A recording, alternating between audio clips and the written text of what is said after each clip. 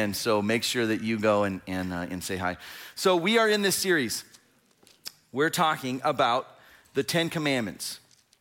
And what we're doing is we're talking about the 10 Commandments from the perspective, not of like what they are and why you're supposed to follow them, although we talk about that, absolutely. But we're looking at this from the perspective of how they reveal God's heart and the why behind them. So the 10 Commandments, here's what they are, and it's pretty self-explanatory. It's just here they are. They're given to Moses by God, and then he gives it to the people, and then they're written down, and we have them. You can read them, and it doesn't even take long to read through them. And you kind of like, all right, yeah, that makes sense. A little confusing, but that makes sense. But what we're talking about isn't just here's the do's and don'ts, but rather, what does this tell us, and what does this show us specifically about God's character? And what does this tell us about God's heart? Last week, we looked at the first commandment, which is you shall have no other gods before me, right? It kind of sets the foundation for all of them that, listen, right out the gate, don't have anything else that you worship or serve or that you like look for and look toward, or no other gods that, none before me. We looked at all of the gods that we prop up and the idols that we serve today and how it's different than how it was in their time, but we very much so create kind of idols in our lives today, right? Whether it be a career or money or possessions or success or people, we really do prop up things in our life. And here's a quote from last week to kind of just catch us up. Here it is, ready? I like that. Are you guys sitting down? Here we go. There is no such thing as not worshiping. Everybody worships. The only choice we get is what to worship. If you remember that from last week, that was a quote from a non-Christian philosopher who realized and recognized that he wasn't even a follower of Jesus, but recognized everybody worships. Everybody worships. You don't have a choice not to worship. You get to choose what you worship. And we talked about how the first commandment is the Lord saying, listen, the only thing that you can worship that will fulfill you and actually benefit you in your life, the thing that won't destroy you is me. So don't have any other gods before me. Okay, this brings us to commandment 2. Commandment 2 relates very closely with commandment 1, but it goes even more nuanced. And listen, this is going to challenge. I think some of you are going to be upset today. Not at me, hopefully. Maybe you will. But I think because of what it says and maybe how it reframes kind of your thinking about maybe even some common practices that we do. So the second commandment that we're looking at today is this: you shall not make for yourself an idol. Last week, don't have any other gods before me. This week, so now commandment 2, don't make for yourself specifically now an idol.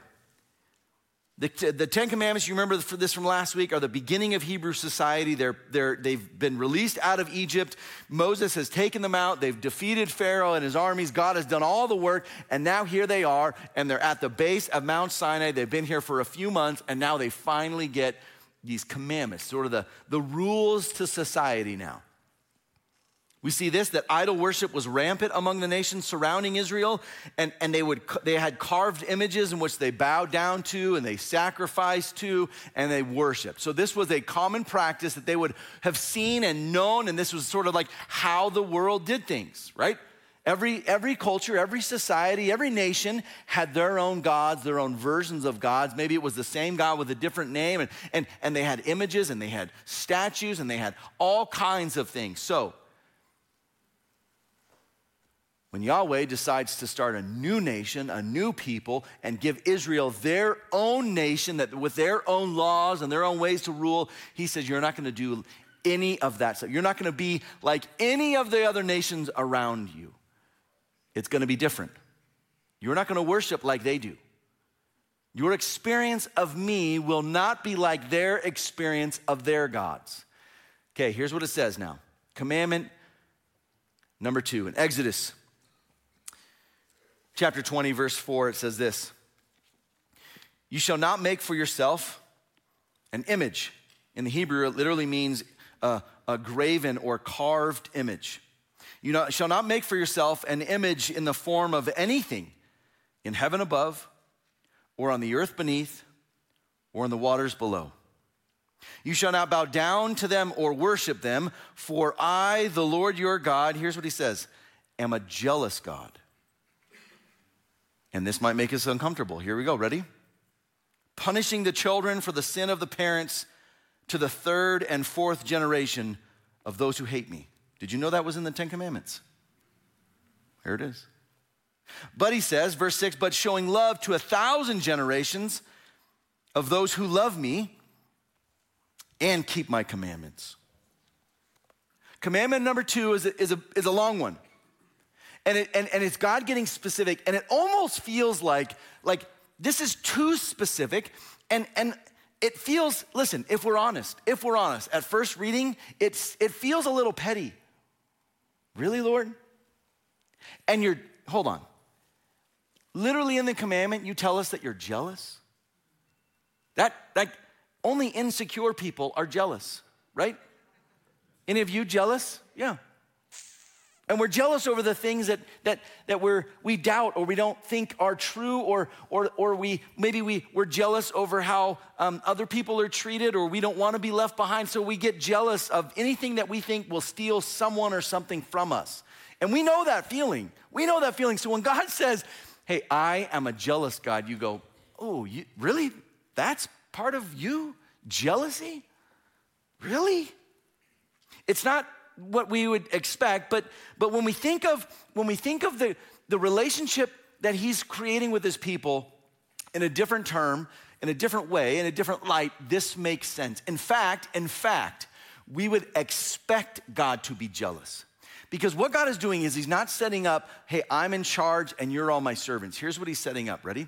He's setting up a covenant relationship with them. Many of you entered into a covenant relationship with someone as well. We call it marriage, where you said, I am committing to you and you are committing to me. And now listen, true love, if you really do love someone, then anything or anyone else that would try to steal them from you should bring about a sense of jealousy. That no. You said yes to me, not to someone else, not to other things. In fact, a good, holy, wholesome marriage should be pursuing relationship with each other to the exclusion of everyone else. So when you see the Lord say this, and he's setting up a covenant relationship, honestly, a marriage-type relationship with him and his people, when they do start to love other things or leave him, you could see why he would and should be jealous to say, who's taking you from me? Who would dare take you from me? And why are you listening? I'm jealous for you. I want and I love you. Don't leave me for something that is far less superior. Ooh. He puts it in a commandment. And he says, listen, here's what happens. I am jealous. And we expect that from God. What we can see then, if we look at his relationship with his people like a marriage relationship, then this is why idolatry is such a big deal, because idolatry is adultery. Idolatry is spiritual adultery, cheating on God with someone or something else. Oh, that's a big deal. That's why God reacts so strongly to idolatry, because it is now that I'm going to leave my relationship with you, Lord, for someone or something else. And it might even be a carved image. And he says, what are you doing? God is jealous, and he should be jealous. And then it says this, he punishes people who continue to hate him for generations. What we could talk about is generational sin. And listen, we can spend some time going into this, but you know this to be true. That many of the sins of the parents happen to make their way to the children. And what do you know? They repeat the same cycle, the same lifestyle as mom and dad. And they raise their kids to do the same because that's all they know. That's exactly what he's talking about. People who leave him and worship other idols, and then they have children and teach their children to do the same, and then they teach their children to do the same. He's like, man, listen, for those who continue to hate me, they're gonna be opposed to me, and I'm gonna be opposed to them for generations. Until that cycle is broken, this is going to be what happens. And idolatry is one of those things that gets passed down, because idolatry speaks to values. It speaks to the values of the parents. If the parents pursue more than all else wealth and success, just take a guess at what the kids are gonna grow up thinking their priorities are. In fact, they will probably live their life wanting to impress and make mom or especially dad proud by living his values. And if those values are off, if those values are not on the Lord, then the kids' values will do the same until that cycle is broken. So we see literally in the second commandment, God says, listen, this is one of the things that's gonna be passed down from generation to generation. And then he goes on to say, but I will show love to thousands, not to 3 or 4, thousands of generations. Thousands of generations is thousands and thousands and thousands of years. Like the earth hasn't even been, like 1,000 generations, we don't even have records of people for 1,000 generations yet. And he says, I'm not done showing love. I'll continue to show love for 1,000 generations. His love far outshadows the punishment and the opposition he has, but man, that is still strong. To those who would worship idols and those who continue to hate me, I will be opposed to. But those who love me and keep my commandments for 1,000 generations, I will continue to love them. Now let's talk about this, okay? This is, I think, gonna challenge you because it challenges me. And as much as I'm preaching to you, I'm preaching to myself. And I've actually, of all of the commandments, this one I've had to kind of, evolve is not a word you like to say in church, but I have. I think my views have evolved from where they were to where they are now, and it comes through experience and observation and seeing what happens when we don't follow specifically God's commands. Here's the thing, ready? What we're told, commandment number 2, is that any image of God is insufficient. Now listen, when he says anything, guess what he means? Don't make for yourself an image, okay, of anything. Okay, but you don't mean anything. Of anything in heaven above, or the earth below, or the waters below the earth. Don't make for yourself an image of anything that exists in this world. But you don't mean anything. He seems to say anything. Now, it's easy for us to say, well, yeah, of course we're not gonna make like a figurine and bow down to it. Of course we're not gonna do that. But let's just read the scriptures and see what this might possibly also include. And listen, when you get uncomfortable and upset, don't get mad at me. I didn't write this commandment, but I do take it very seriously. Let's look at what it says. Isaiah chapter 40. Isaiah writes this in verse 18. With whom then will you compare God? He's asking these rhetorical questions. To what image will you liken him? And then he goes on to say that woodworkers make wood idols and that metal workers put metal on them, but all of them, like none of them actually last. They try to make them so that they don't rot, but this is what he's saying. Which possible image can adequately and effectively represent God? Which image accurately represents who God is? And the rhetorical question that the answer we expect to get is, there isn't one. There isn't an image or an item or a figure or a shape of any kind that can accurately and adequately represent who God is. J.I. Packer, he's the one who got me years and years ago. I read his seminal work, Knowing God. He's since passed away, and was one of the more influential voices in my life. Him and another guy, Tim Keller, I've mentioned before, who actually just passed away 2 days ago. I don't know if you know that. That was a rough day for me, for many people. But J.I. Packer's one of those guys, and he wrote in Knowing God, he writes this, okay? How often do we hear this sort of thing? I like to think of God as a great architect or mathematician or artist. I don't think of God as a judge. I like to think of him simply as a father. Here's what he's saying, and this is our experience, both maybe with ourselves and other people.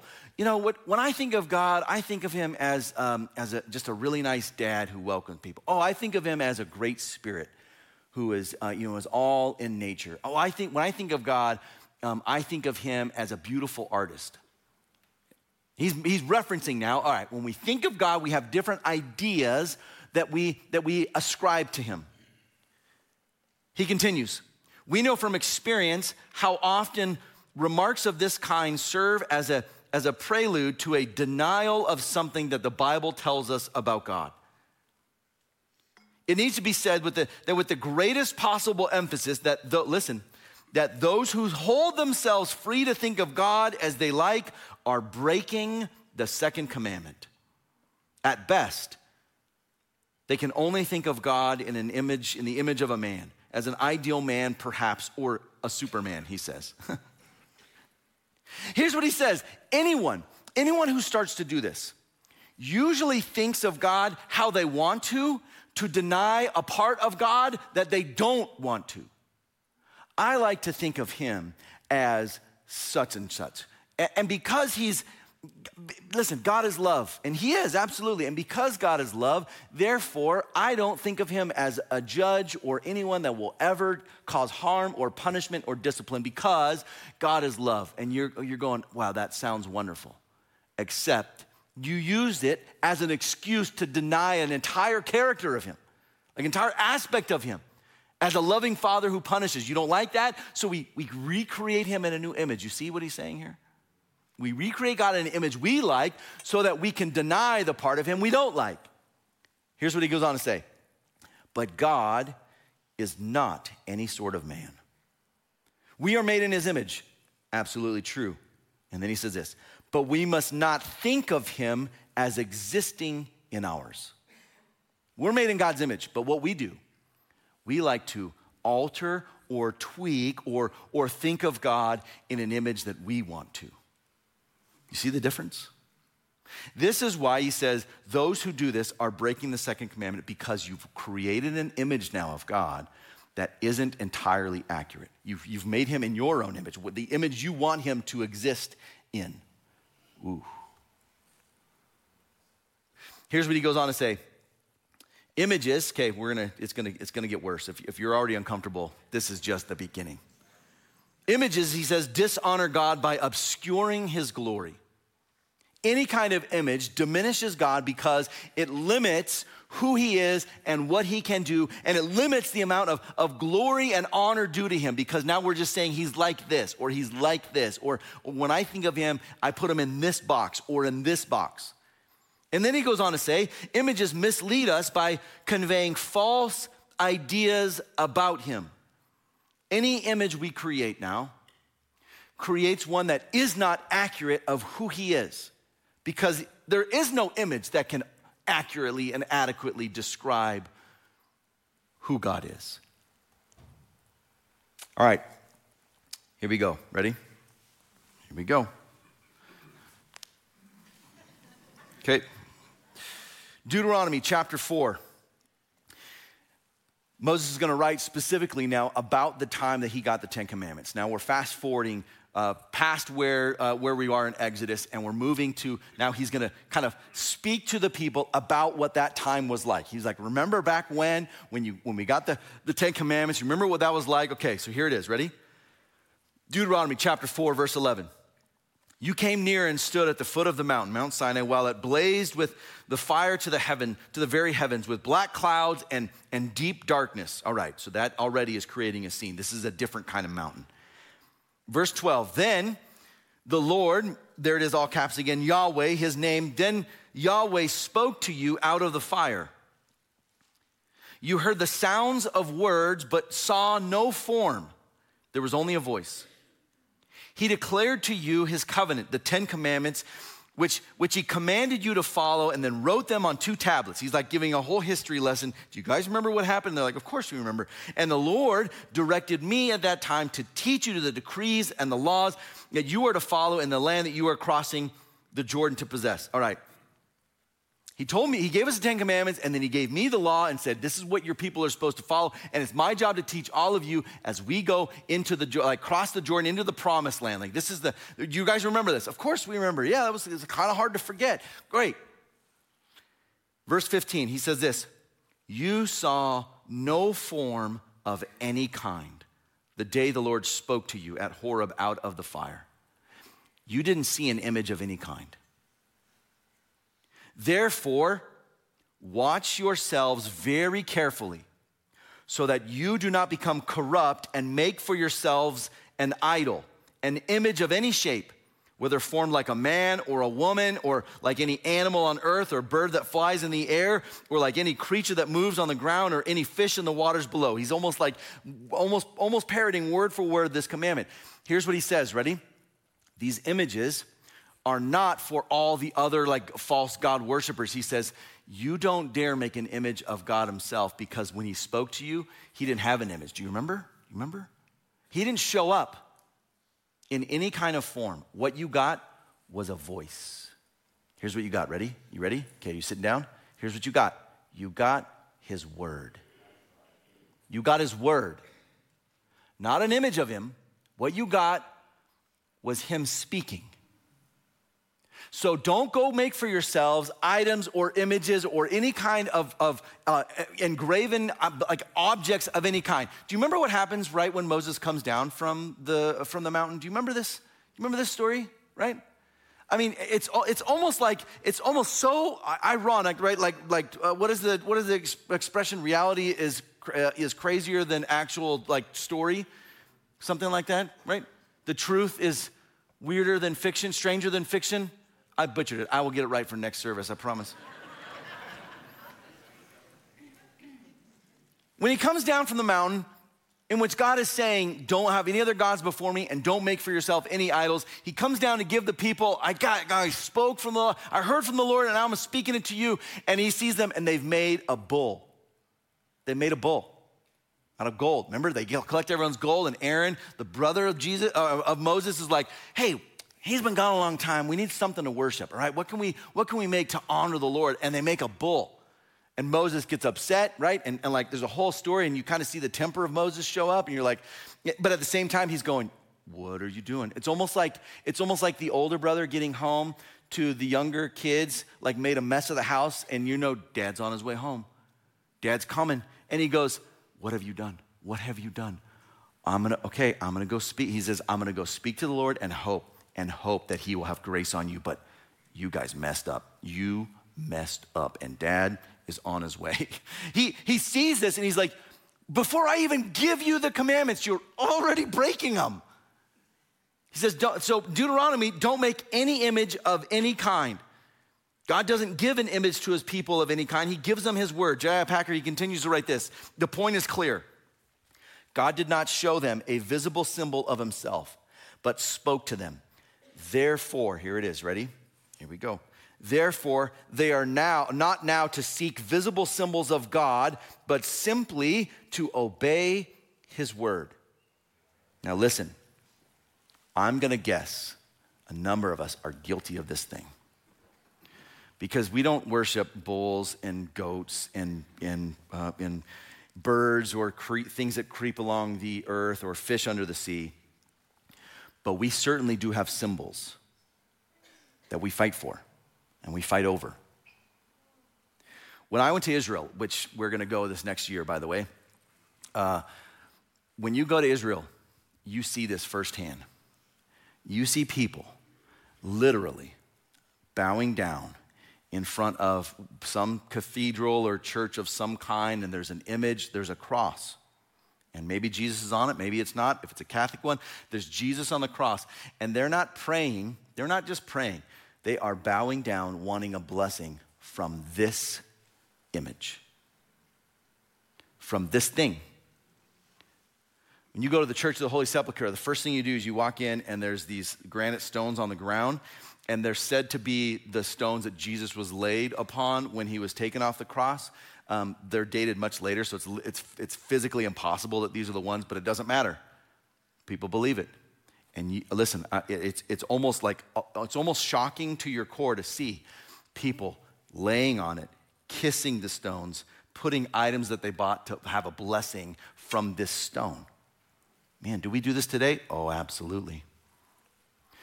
Okay, here we go. Ready?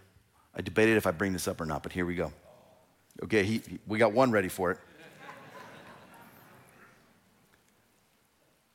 I love the cross.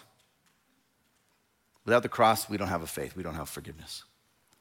But I have seen churches fight over a physical cross's position in the church. Wait a minute. Do we confer some sort of holiness to this physical item? And we say we don't, but there are times where we can actually think that cross is somehow a representation of Jesus. Listen. This challenges me, and I still am uncomfortable with it, but I read this and I say, God seems to be saying, don't make an image of anything that you bow down and worship to. Now, we have a cross, and we're not taking it down, right? Because it's an image of our faith, and it's a symbol of like the power of Jesus to conquer death. But I hope none of you ever bow down to that cross and worship that thing as though that is a representation of Jesus. It's not at all, right? Do you see the difference? And do you see the temptation that people get to? And do you see how we could easily do this in a church where all of a sudden the stuff that we've made, and we do so to honor God and we do it in God's name, that can actually be the things that we prop up. And he says, don't make an image of anything, whether it be in heaven or on the earth beneath or on the sea below. Don't make an image. What we see here, what we see in Deuteronomy is Moses telling, hey, listen, do you remember when God spoke to you? Do you remember? Yeah, there was no image of any kind, but you heard his word. So you don't worship any image of God, but you listen for his word. You let God describe himself to you without making him in the image you want him. And what do you know? We have something literally called the word that tells us everything we need to know about God. As much as we want to think about or worship God how we want or make an image of him, how we're comfortable with, what we do is we read this and we say, it honestly, again, all right, here we go. It really doesn't matter. It really doesn't matter what you think God is like. Listen, I don't care what you think God is like. I want to know what he tells me he's like. Do you see the difference? I talk to people all the time, and they'll tell me, God is like this, or I think of God like this. I remember watching a video of another Christian church. I won't name them, but one of the people on stage said, when I think of the Holy Spirit, I think of him kind of as a genie. And I'm going, what did you just do? What? First of all, that's the thing you picked. But you just now define God as something he's never said he's like. Whoa. Be careful. You are awfully close to making an image of him. Ooh, okay. So what about paintings of Jesus or churches or crosses or altars? I'm telling you, if you go to Israel, you come with us next year, you will see this and it will affect you. It will affect you because everywhere you go in this holy land, you see idolatry and you see people bowing down to stuff made in the image of what they wanted. And it's shocking. It's alarming. As much as we think, idol worship, that's like way back then. Oh no, it is alive and well. Very much so. All right. Seems to be a lot of a lot of breaking of the second commandment. And God does this because he's saying, I want you to rely on me and what I tell you about me, not what you want me to be like. We are really good at defining God how we want him. So what do? What does true worship look like? What does true worship look like? Because it's not bowing down to images or items made to represent him. What does it look like? Here it is, ready? True worship of God doesn't rely on images, it relies on truth. It has to rely on truth. We worship God as an infinite, transcendent being, far greater than any image we could ever create or imagine. And Jesus talked about cultivating this deep relationship and how you worship God a very specific way. He has an encounter with a lady, and she's talking about when Messiah comes, he'll show us how to worship. He'll tell us what we're supposed to do and how we should worship like God. And then here's what Jesus says, John chapter 4. Yet a time is coming and has now come when the true worshipers will worship the Father, he says, in the Spirit and in truth. For they are not the kind of worshiper, these are the kind of the worshipers that the Father seeks. God is spirit, and his worshipers must worship in the Spirit and in truth. We focus on the character and the nature of God rather than relying on visual aids. Listen, this should make us feel a little uncomfortable because we are a visual kind of people. We are very visual.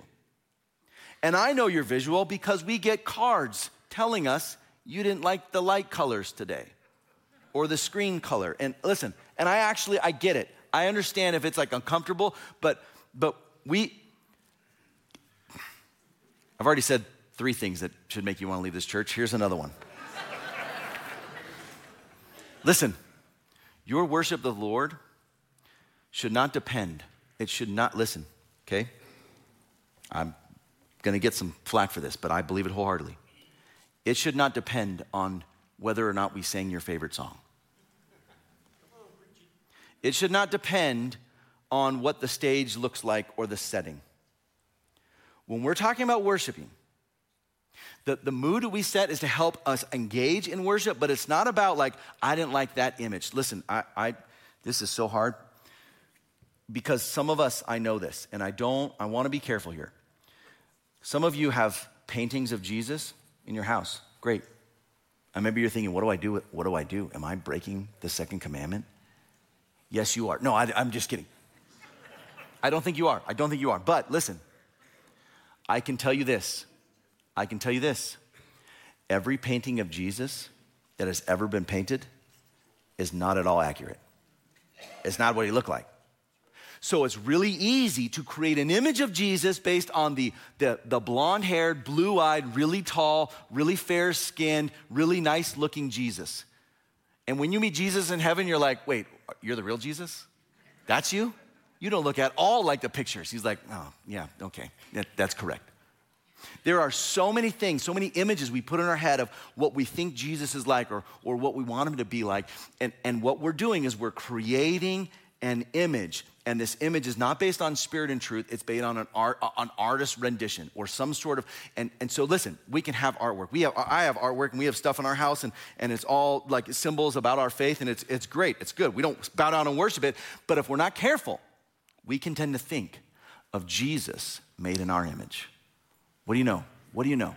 Jesus usually is the same nationality of the person worshiping him. That's what we want him to be. He's just like me, so he's got my color skin. Whatever it is. He tells us people will worship the Spirit and in truth. And what you call him matters. People will say it doesn't matter. Hey, it doesn't matter. It doesn't matter as long as you're worshiping God. To which my response is, whoever you are, my name's Brandon. If you're going to have a relationship with me and you decide to call me whatever name you want, you don't really know me. If every time you see me, you're like, hey, David, I'm like, that's not my name. What does it matter what I call you, right? Let's just go get lunch. Kind of matters to me. That's kind of core to who I am, right? And the next time we meet, you're like, you know what? You don't look like a David. You look like a Jim. Okay, Jim's a perfectly fine name. If your name's Jim, that's great. That's not me. When we decide we're gonna make God in our image and call him what we want, he says, you don't get to do that. That's not my name. That's not what I'm like. What does it matter as long as we worship you? Here's what we see. Who you worship matters and how you worship matters. Who you worship matters. And he says, worship me, not some idols you made. And how you worship matters. Don't worship with images. Worship in spirit and in truth. This is important to me because it needs to be accurate to who I am. You see why now this second commandment is kind of a big deal. One that we just kind of gloss over and say, I don't have any, I've never made a carved, graven image. It's so much more than that. It's so much more than that. Here's what we see too, that true worship, not only does it not rely on images and rely on the truth, but true worship of God is not found in a setting, it's a lifestyle. Listen, you don't worship God for just 3 songs at the beginning of service and then you go about your week. We often call that worship. And it's good to call that worship because we are seeing worship to the Lord. But don't think for the 20 minutes on a Sunday you're singing, you're worshiping, and then the rest of your life you get to kind of just do what you want, and that's not considered worship. Is that the kind of worship God wants? He's like, all right, guys. For 20 minutes, sing your little hearts out and worship me. Wait for the right song, and then once you find a song you like, then belt it out. That's the kind of worship I want. Listen, I've read the Bible a number of times. I don't see that verse. Here's what I see. Ready? Romans chapter 12. This then is worship. Therefore, I urge you, brothers and sisters, in view of God's mercy, to offer your bodies as a living sacrifice, holy and pleasing. Why? This is your true and proper worship. It's not singing. We sing as an expression of joy, but that's not worship. Worship is so much more than that. And what Paul says is, listen, here's what proper worship, you want to know worship in spirit and in truth? Here's what it looks like. Ready? It's your lifestyle. It's how you live and what you do. He says, here's what it looks like. Offer your body as a living sacrifice. Ready? Here's what it looks like. You got to be a walking dead person. What? The walking dead? Yes.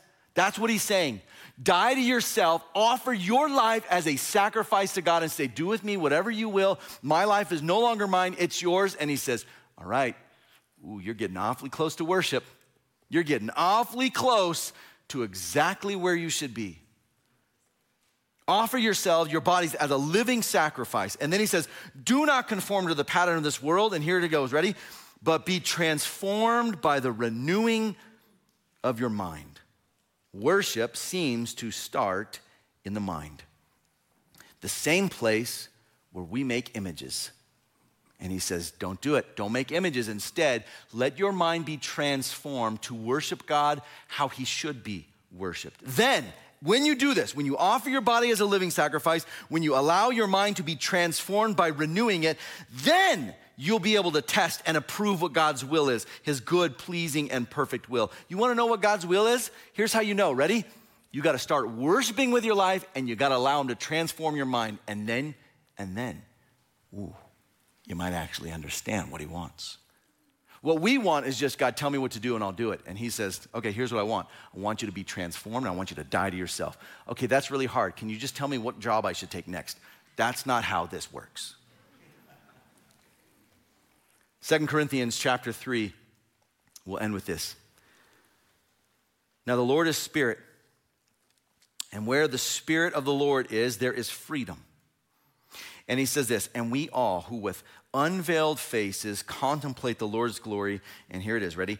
And are being transformed into his image with ever increasing glory, which comes from the Lord who is the Spirit. Here's the point of this whole thing, ready?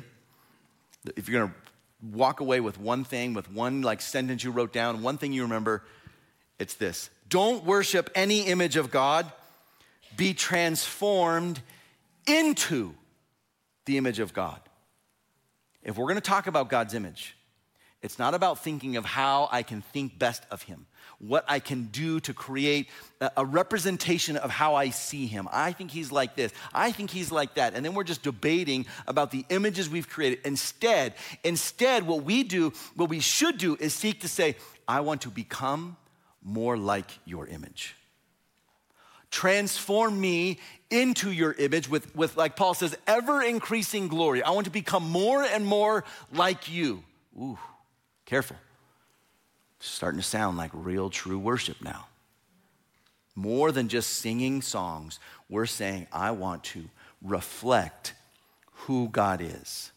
That seems to be worshiping now in spirit and in truth. Not about images or debating on styles, or I like to sing this kind of way or with this style or in this image or with this. Listen, we can get so bogged down in the details of how we do this that we actually fail to allow God to transform our mind and worship him for who he is. Don't worship any image of God. Any image of God. Do not do it. But instead be transformed into the image of God. Would you do this? Would you stand with me? And then we're gonna sing worship, but we're not gonna end our worship. You're going to continue to worship, ready? For the rest of your week. And some of you will be really good at it. And others of you will walk out of this building and you will forget completely that you're still worshiping. Will you pray with me? So Lord, we thank you that as the heavens are high above the earth, so are your ways higher than our ways, and your thoughts higher than our thoughts, and that you, in your great wisdom and authority, you gave us a commandment that speaks to the heart of how we interact with you. That we aren't to worship with any kind of images or engraven idols of any kind, but instead to worship in spirit and in truth. And worship, true worship, doesn't just happen on Sunday mornings, it's with our lives. So help us, transform us by the renewing of our mind to worship you in spirit and in truth with all that we are. We pray this in Jesus' name.